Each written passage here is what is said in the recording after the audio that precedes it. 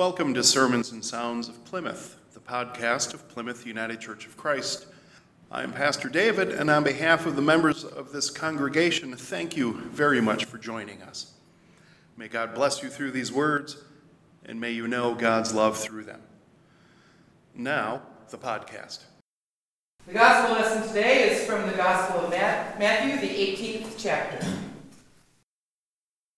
If another member of the church sins against you, go and point out the fault when the two of you are alone.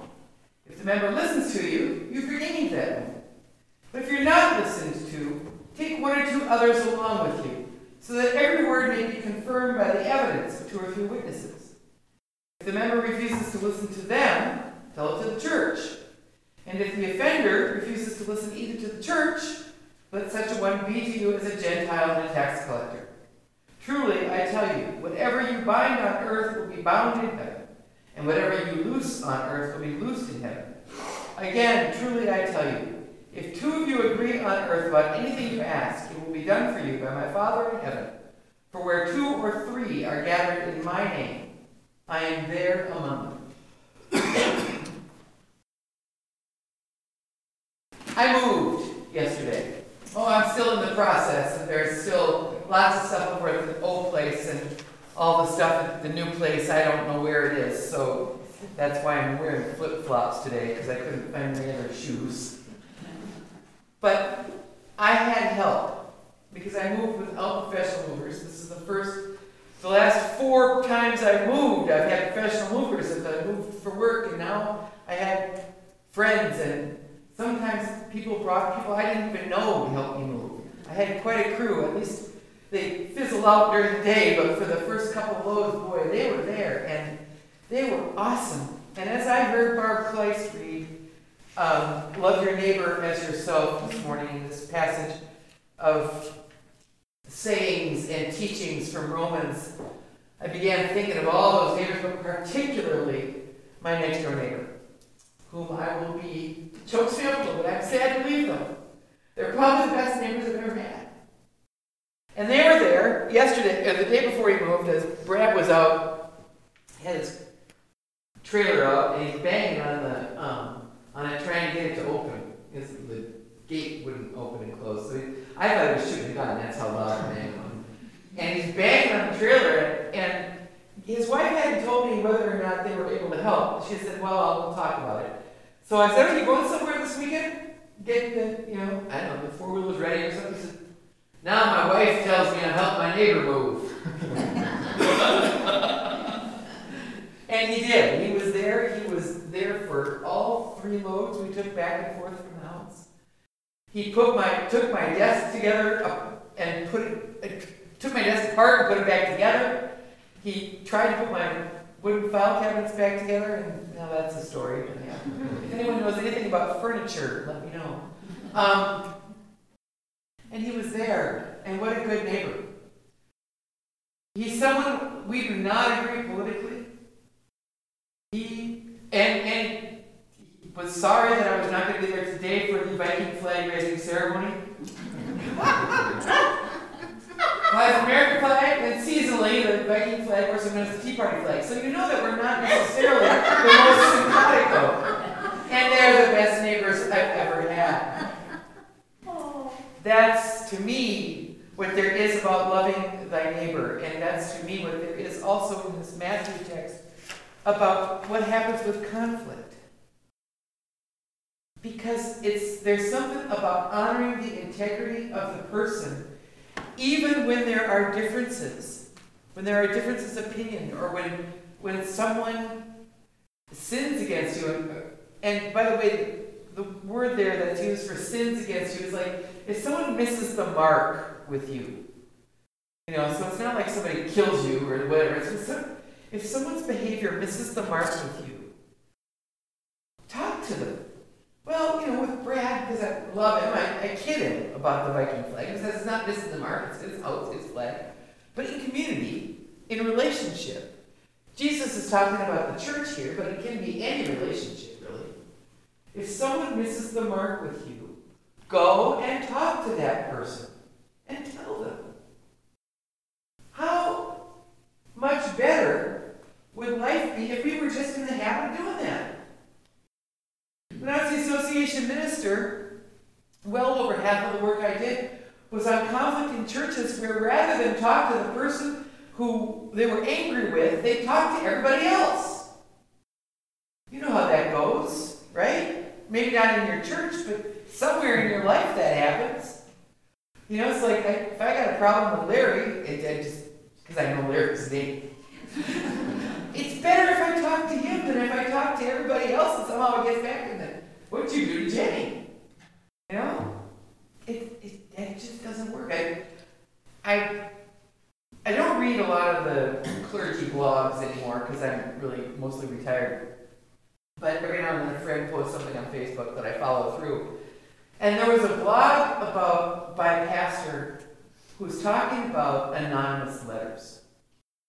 One day, because of something he was doing in a children's sermon that would have been too complicated and cluttered to do with his preacher robe on, he took his robe off. The next week he got 30 anonymous letters complaining that he had dishonored the space by preaching without his robe. Had no idea of knowing who might have sent them. No idea at all. 30 people.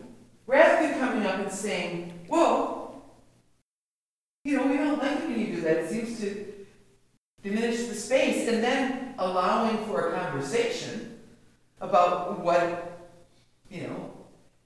is it to be robed or not robed or whatever. Instead of allowing for that conversation, they just left their comment anonymously and went off feeling all smug about themselves and leaving him like, what do you do with that? Well, he did what you do with anonymous letters. He threw them away. Because that's what you do with anonymous letters. And in churches, people write anonymous letters because over and over and over again. And the pastor takes them to heart. And I keep saying, throw them away. Because if you've got no name, there's nothing you can do to restore the relationship. It's the same thing with if a friend is in an argument with you, or one of your kids, or someone you know, and you tell so-and-so, now, oh, don't tell him I said this, but, and then that person will hear back, oh, I heard that you did, who said that? Oh, I can't tell you. What do you do with that? What do you do with that? Now, sometimes you go talk to the person, and there's still no reconciliation, there's no remediation, there's no listening. And when you're in a community context like a church, what Jesus says next to do is take a couple people with you. To serve as witnesses. To be able to say, this is how the conversation went. This is broadens out the he said, she said kind of response. They're saying, you know, I saw Joe say this, and I saw Henry say this, and that's what I heard, and this is what I saw in their faces, and I understand that they both have a point, or I think so-and-so was wrong, or whatever, but there's a third or a 34th person there to bear witness. That's the second step if you can't resolve it yourself. And then he says the third step in church conflict, and I used to write this out for churches. Third step is help the church. Bring everybody in. If it's bad enough that it can't be resolved by direct conversation or conversation with a witness, then it might be something to raise with the community. Now this is true whether it's a church that Jesus addresses or any organization you're part of.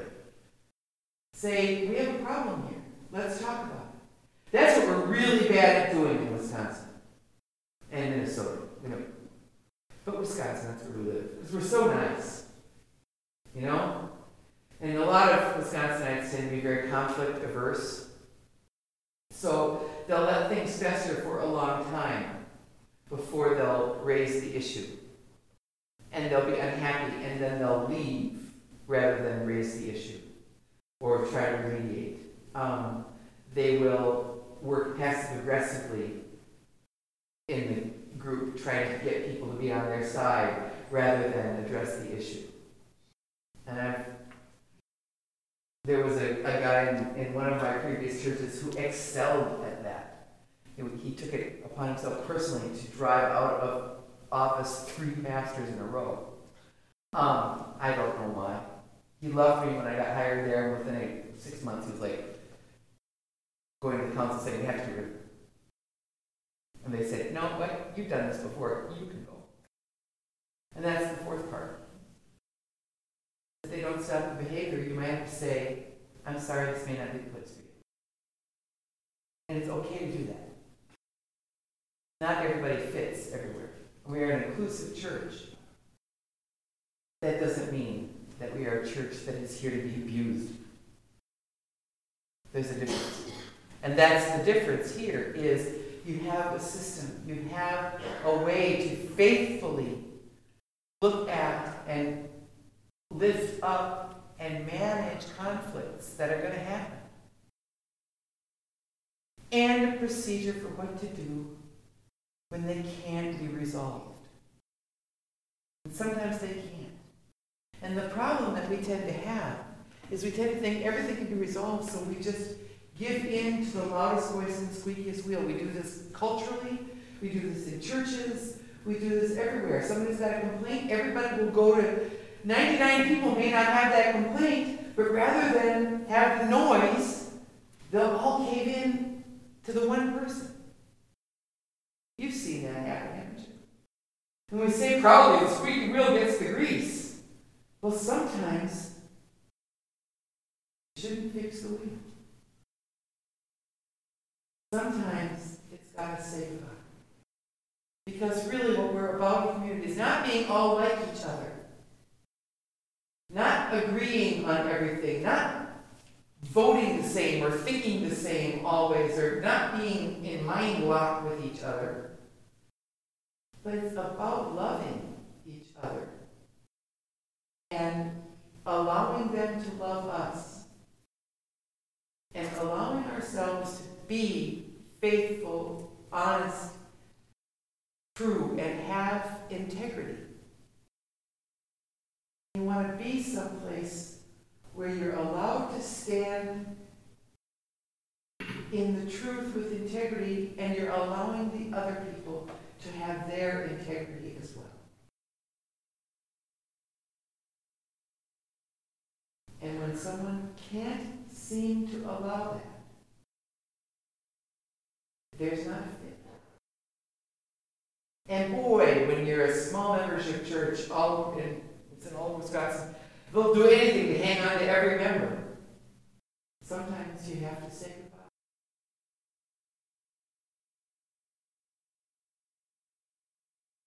And you do so in love. Act in love. Paul says. All these rules, it's all about not murdering and not coveting, which is all part of love, actually. Love does no wrong to a neighbor, therefore love is the fulfilling of the law. Love does no wrong. Sometimes it's hard to know the difference between right and wrong. And that's why this process of Jesus in Matthew comes in. They're brilliant texts. They're difficult texts. They're texts that make us want to say, but wait a minute, can't we just all get along? It would be great if we could. Because if we could all just get along, there would be no wars in the Middle East, there would be no wars in Afghanistan, there would be no oncoming war, there would be no Jefferson, Missouri, there would be no big incidents of violence towards each other and hatred and all that, if we could all just get along. But clearly, we can't all always just get along, which is normal, because there's conflict that's just too two ideas in the same place at the same time. It's what you do with them that's important. It's what you do with them that matters. It's what you do. That's what Jesus is saying. Do it with honesty and integrity and love. You'll have done your best. And if they can't do it, can't be resolved, then it can't be resolved. Move on. He was not a sentimentalist, Jesus. He was not. He was there to say, if they don't receive you, shake the dirt from your shoes and leave town. Leave it all behind you, you know. He was not a sentimentalist. And he was a man who brought hope. Because when you bring people away to deal with differences, you begin to bring hope. The thing is, you have hope. And at the heart of how we follow it is this table. Meal. This time together, when we share one loaf and drink from one cup, and refuel, and re-energize, and reconstitute the body of Christ. This is his table. And this is where he says, settle your differences before you come here. Come as people wanting to reconnect, and then reconnect. And then come to the table and be fed. And that is the good news for this day and for all days. Thank you again for listening to the Sermons and Sounds of Plymouth podcast. If you are in the Eau Claire area, we especially invite you to join us for worship on Sunday mornings at 10:30 a.m. And I invite you also to check out our website at pcucc.com for upcoming events and special worship services. From Plymouth United Church of Christ, Eau Claire, Wisconsin, this is Pastor David. Thank you for spending this time with us. May God bless you.